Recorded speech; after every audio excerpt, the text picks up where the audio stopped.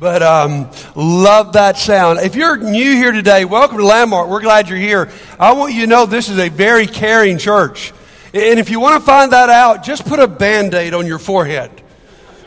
You will find out how everybody in this church cares. Let me tell you. Let me give you 4 choices why this Band-Aid's here. Choice number A, I'm late to Lent. Okay. B, I went skydiving yesterday in Clanton, and when I pulled the zip cord for the parachute, it hit my head. That's it. C, Stephanie finally got enough. All right? D, in the middle of the night, I ran straight into a doorpost. A, B, C, or D? I prefer B, but the truth is D, okay? So thank you guys so much for caring. Do not ask me another question. All right. All right, today we finish our habit series. You got a card in your copy of Lifelines with 13 of the practical habits that we've been challenging. Now habits take time, and I'm finding myself, especially in that first habit, knees before feet. Slowly but surely I'm getting there. Because even on the days where I don't do it, when I'm walking down the hall and I remember it, then I do it. So keep on practicing those habits. Today we're going to look at some, what I call church habits. And let me just say this, God expects good church habits. This is not the one I'm preaching on, but you need to remember this passage, Hebrews chapter 10, verse 24 and 25. The writer says, let us consider how we may spur one another on toward love and good deeds, not giving up meeting together as some are in the what? Habit. Say it with me. Some are in the habit of doing, but encouraging one another, and all the more as you see the day approaching. These young Christians had gotten out of the habit of going to church. I think we've seen a lot of that over the last couple of years. The average church today is between 36% all the way to 64%, as large as it was before COVID. Many churches are closing because people have gotten out of that habit. That's one cool thing about this coming Sunday, Easter. It's a great chance for us to invite people who've gotten out of the habit. But today, as we look toward Easter Sunday, I want to talk about a couple of other habits that I think are extremely important. If you have your Bible, go to the parable of the king or the kingdom in Luke chapter 14. This is just one of my favorite parables. But you need to, first of all, understand the background here. Jesus has been invited to a prominent Pharisee's house. He's there on a Sabbath day. Guess what Jesus is about to do? He's going to heal somebody and get lots of trouble. Well, if you read the story, you probably will get the idea this is a setup. This person who needs to be healed was not on the normal Pharisee's guest list. And so Jesus is set up. The word there of them watching Jesus literally means they are lying in wait. They want to catch him, and they do. And after they catch him, Jesus sort of goes off on them about who they invite to their parties. He's saying, this is not the normal guy you invite. You normally just invite your friends. You invite the people who, if you invite them, you know they'll invite you back. And Jesus says when you're inviting people, don't just invite the folks you are normally hanging out with. This will change what you do when you go out to eat. It's change who you eat with after church today. Invite someone that you wouldn't normally eat with. In fact, Jesus is implying you invite the outcast that you Pharisees don't like. Well, the room is so full of tension. I mean, Jesus has put them on edge. And then we get to verse 15. When one of those at the table with him heard this, he said to Jesus, blessed is the one who will eat at the feast in the kingdom of God. This dear brother is trying to ease the tension. He said, let me throw out a slogan that we'd all agree on, okay? We're not agreeing on anything so far, but we'd all agree that when the kingdom comes, that's going to be an incredible thing to be a part of. We got all these differences, but could we ease the tension in the room and just all agree on this one slogan?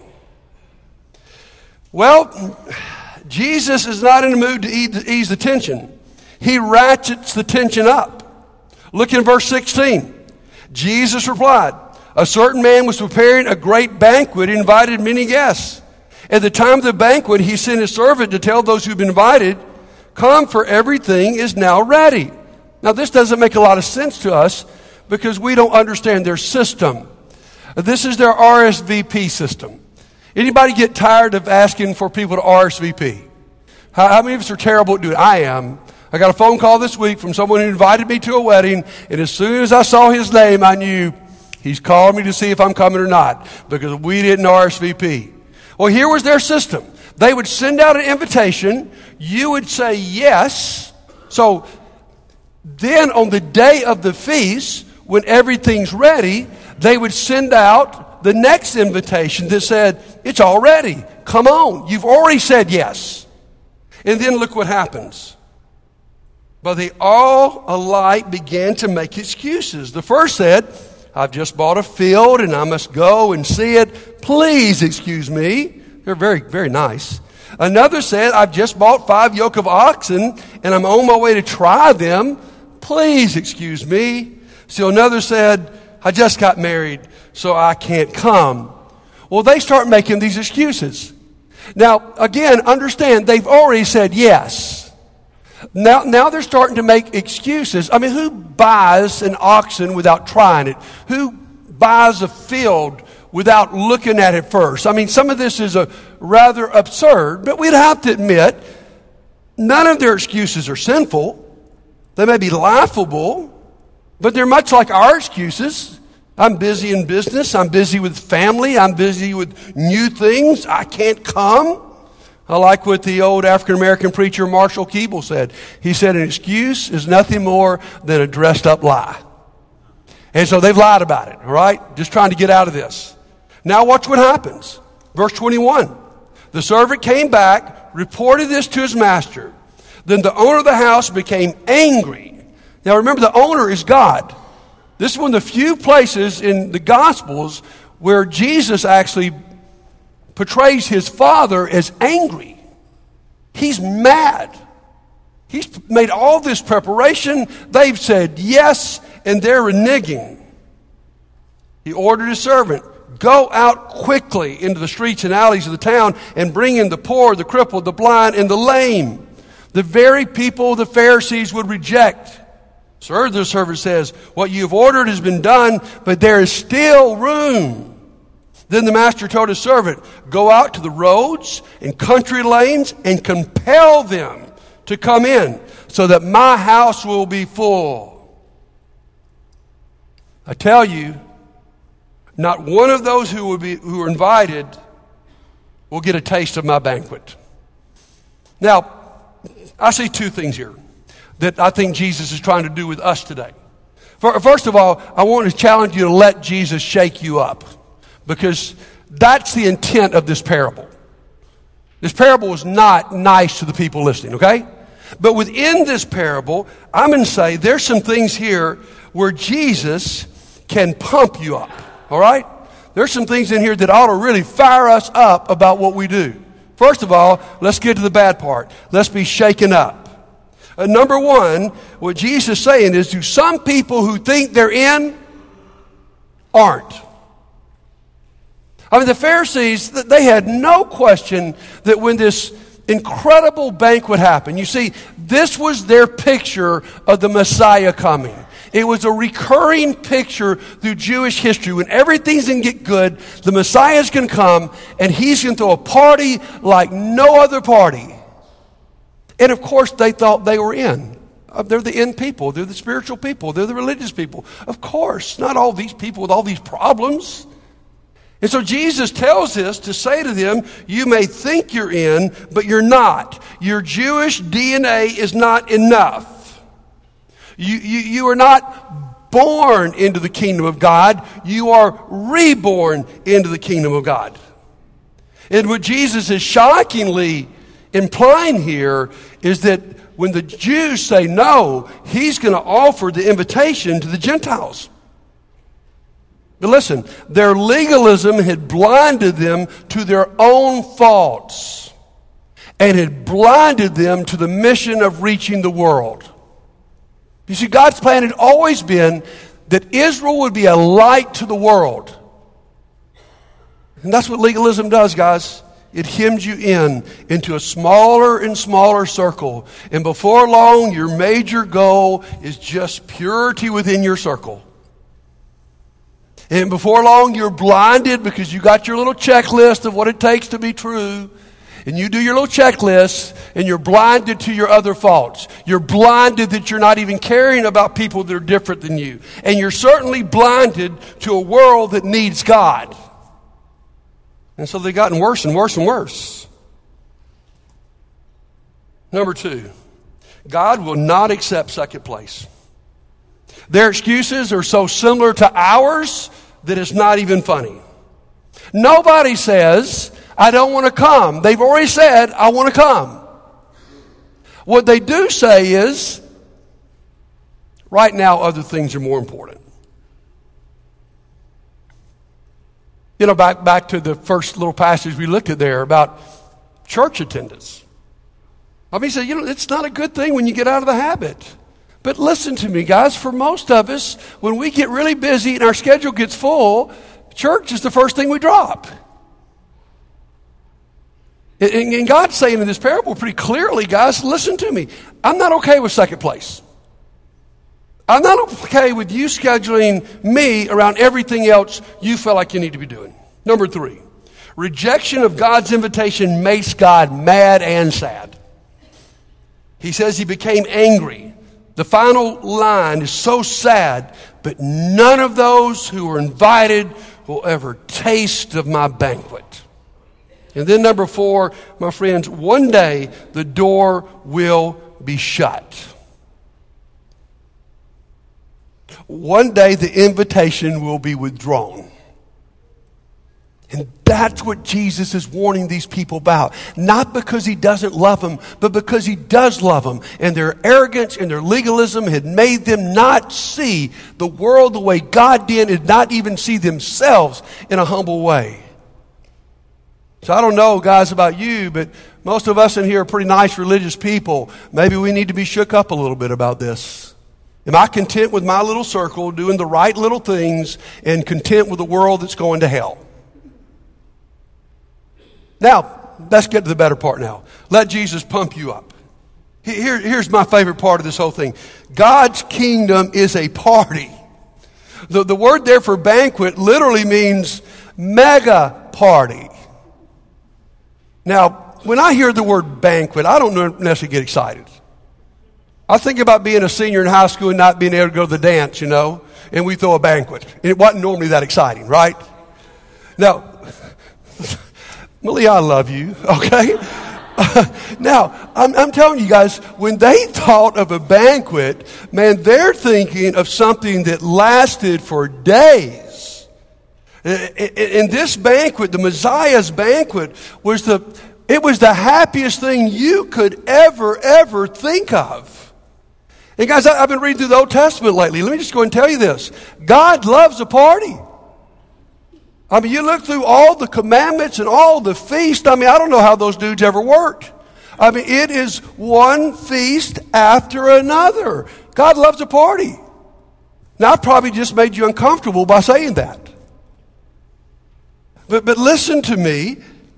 It's uncomfortable because we have let the world define what a party is. We think a great party is when I lose myself with alcohol or some kind of substance, and that's the only way to have a really good party.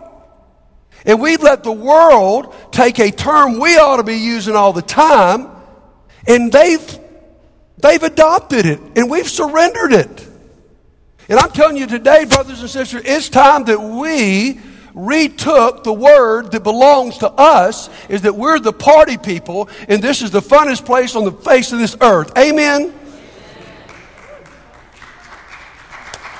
There you go. There we go. Don't get too excited, guys.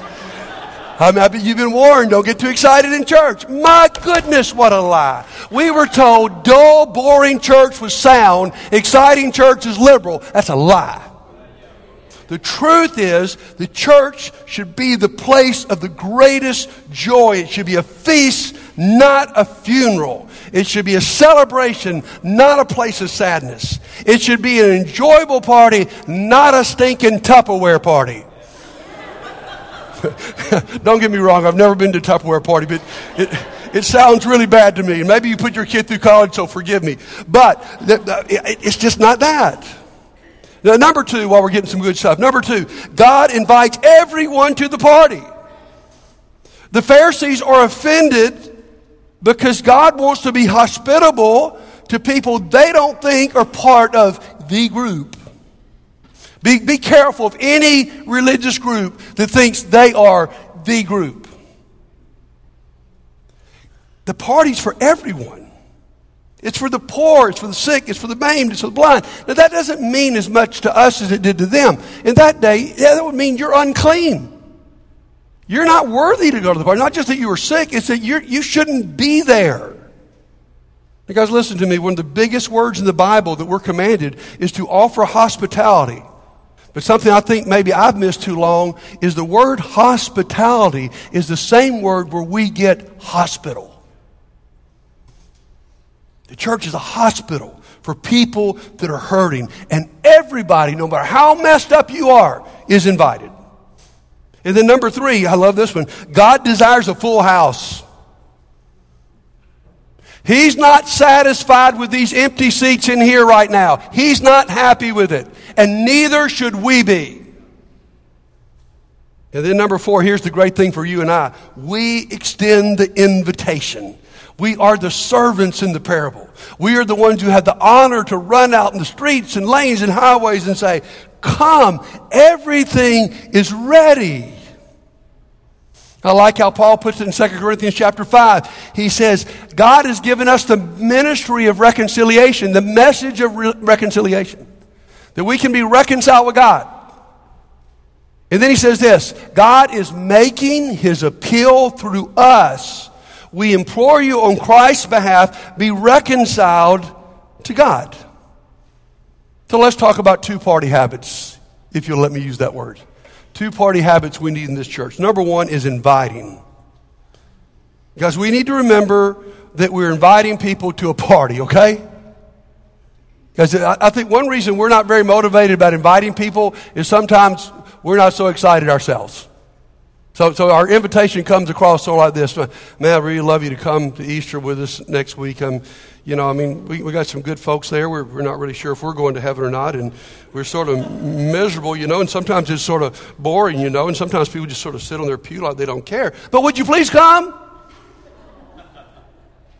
Guys, what we are to say to people is, dude, I'm inviting you to a celebration of the resurrection of Jesus Christ. I'm inviting you not to meet a dead Lord that we are sad about, to meet a risen Christ that we're excited about. And man, when you come to our church, man, you're going to feel alive. You're going to see children running and playing. You're going to see adults that are smiling. You're going to see people lost in worship. I'm telling you, you might not have experienced this, but when you come in this place, you're going to experience some life.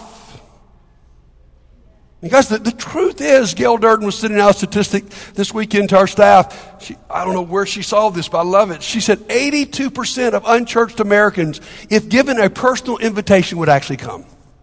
So, inviting. And then the second party habit is welcoming. Remember to welcome people the way Jesus welcomed you. You remember that judgment seat in Matthew chapter 25?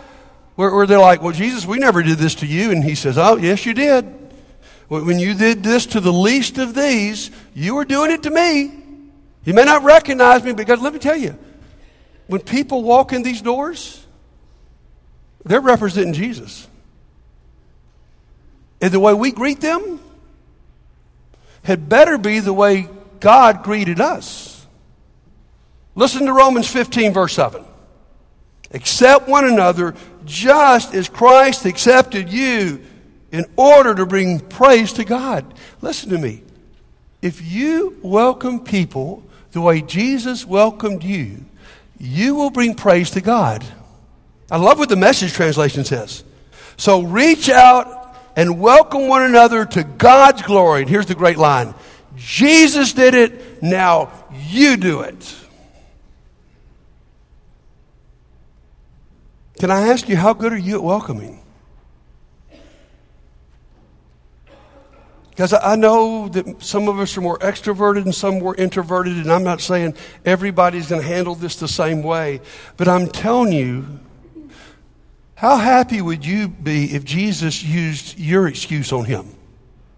I'm just not good at talking to people, I'm uncomfortable, I'm just introverted, And Jesus says, okay, well, buddy, okay.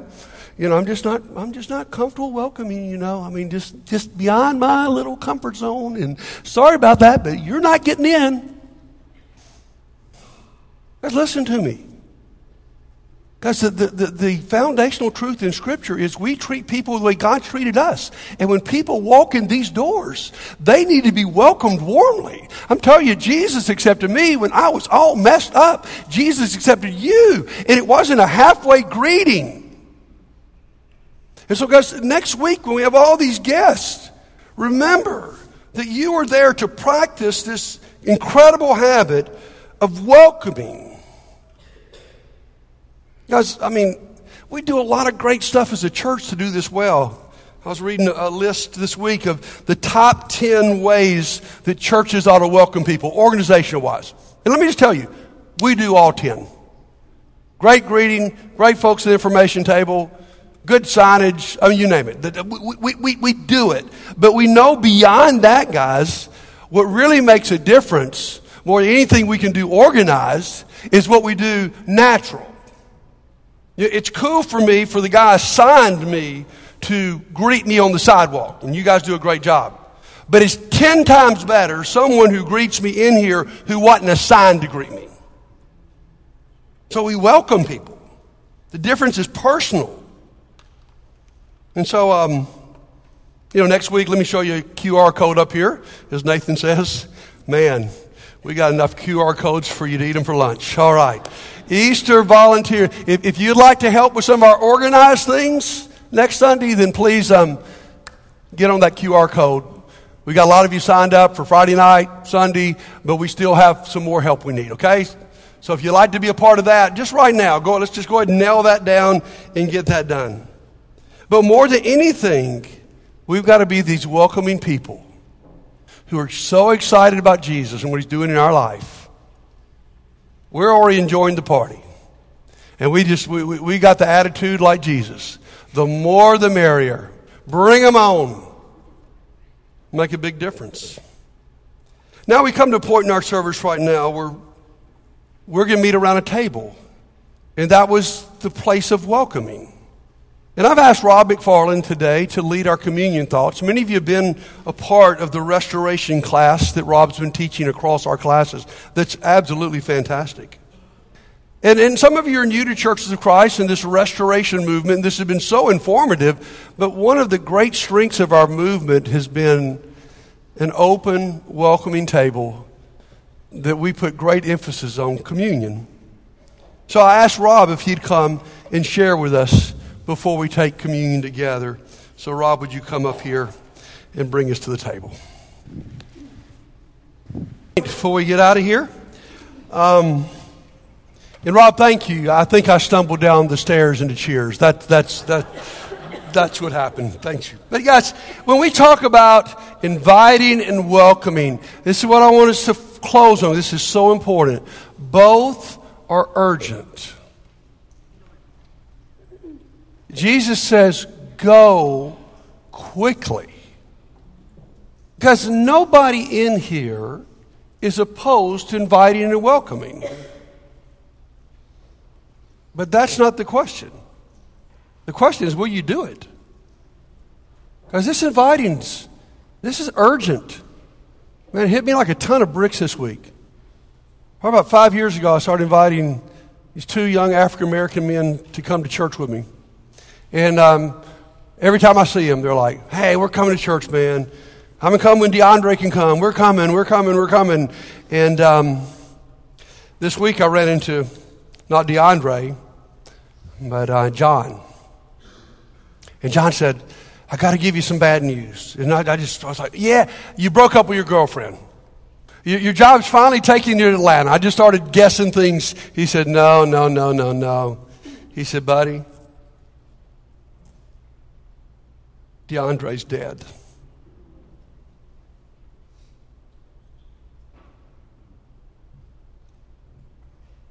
Here's my question. Was I urgent enough?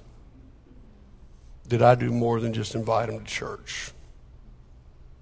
Because this is urgent. And so is welcoming. Listen, my friends, here's the truth. You never get a second chance to make a first impression. And so some of you got to cut it up. You have to get out of your comfort zone and you got to go meet some people. I love our shepherd, Tom Harbin, one of the most evangelistic people I know. And here's Tom's rule of thumb. He said he got away from me, he's going back to. He's been challenging us lately about this. I don't talk to anybody after church I do know until I talk to everyone I don't know. Wow. And some of you say, well, listen, I watch some of you at your workplace. You are extra friendly. Sometimes I see you in restaurants when you see people, man. And man, you just get up and you walk across and you go, man, good to see you. And then you come to church and you tell me you can't do it. Guys, this is urgent. This is not about you or me. It's about the kingdom.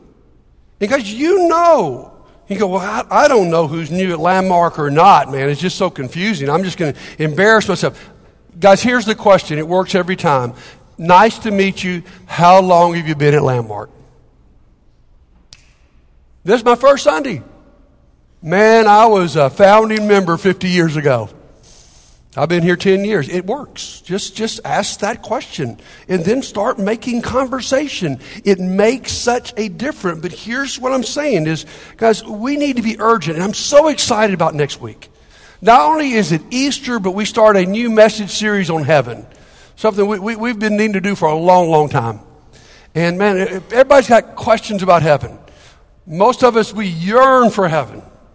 We've lost loved ones. And guys, we're going to spend weeks just diving into where is heaven? What is it like? What are the promises? How do you get there? So next week's going to be a great time to invite people. So this week I'm challenging you just grab some invitation cards, share it on social media, just anywhere you can. And then I'm challenging us to make this a habit, okay? And I'm lowering the bar a long ways. But if we all did this, it'd make a difference. Would you make it a habit to invite one person every week to church? Would you make it a habit to welcome one new person per week?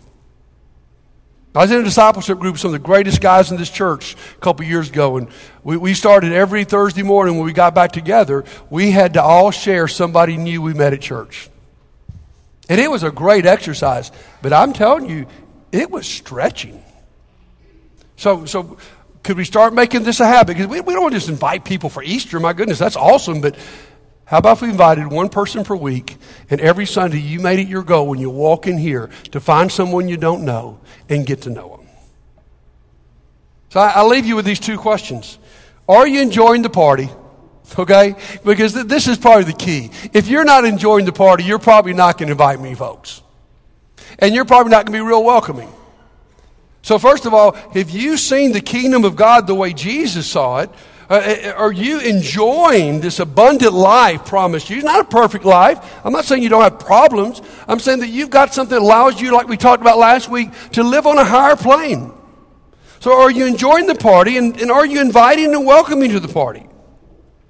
And maybe as we sing this invitation song, this front row may need to be full of some of us that are off mission. In second service last week, I heard two things confessed I've never heard in a church. Even this church, where you hear lots of things confessed. One was a sister who said, I am just way too judgmental. And I'm too harsh about people. And I got to stop it. And the other was a sister who said, I couldn't believe she confessed this, I'm late everywhere I go.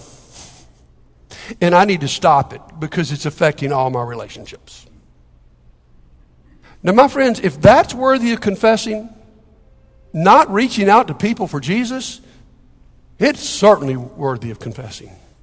So this morning, as we sing in just a moment, if today's the day where you need to rededicate yourself to the mission, guys, like I said at the beginning of this message, guys, here's what I think's happened, is this whole crazy couple years we've lived in has just gotten us all out of really good habits. And I think as a church, these are some habits we've got to reestablish. And I'm telling you, when it happens, it's so beautiful, especially when you're not just reaching out to folks like you. You're reaching out to people like Jesus did that were actually hurting, who need it, or at least know they need it. Everybody needs it. This is one of my favorite stories. Many of you heard it decades ago, but I got to share it to close this lesson. Many of you probably know of the famous preacher Tony Campolo, great author. A couple of decades ago, he was flying to Hawaii on a speaking engagement. And he got there in the middle of the night, and he had jet lag, and so he couldn't go to sleep. And so about 2 o'clock in the morning, he went to this restaurant bar. And he gets there, and it's just full of prostitutes.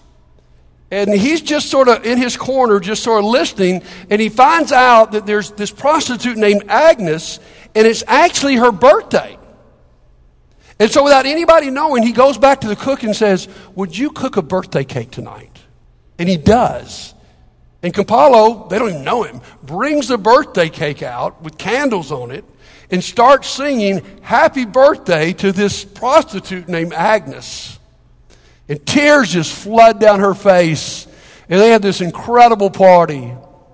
And then Agnes makes this really odd request. She said, "Could you get them to cook one more cake for me? Because I got to take this and show it to my mom." She won't believe it. So they cook the cake. Agnes goes out the door.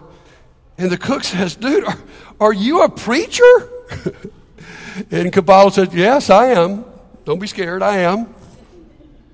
And then she asked this question: "What kind of church do you preach at?" And here's what he answered: "The kind that throws parties for prostitutes and gives invitations to sinners."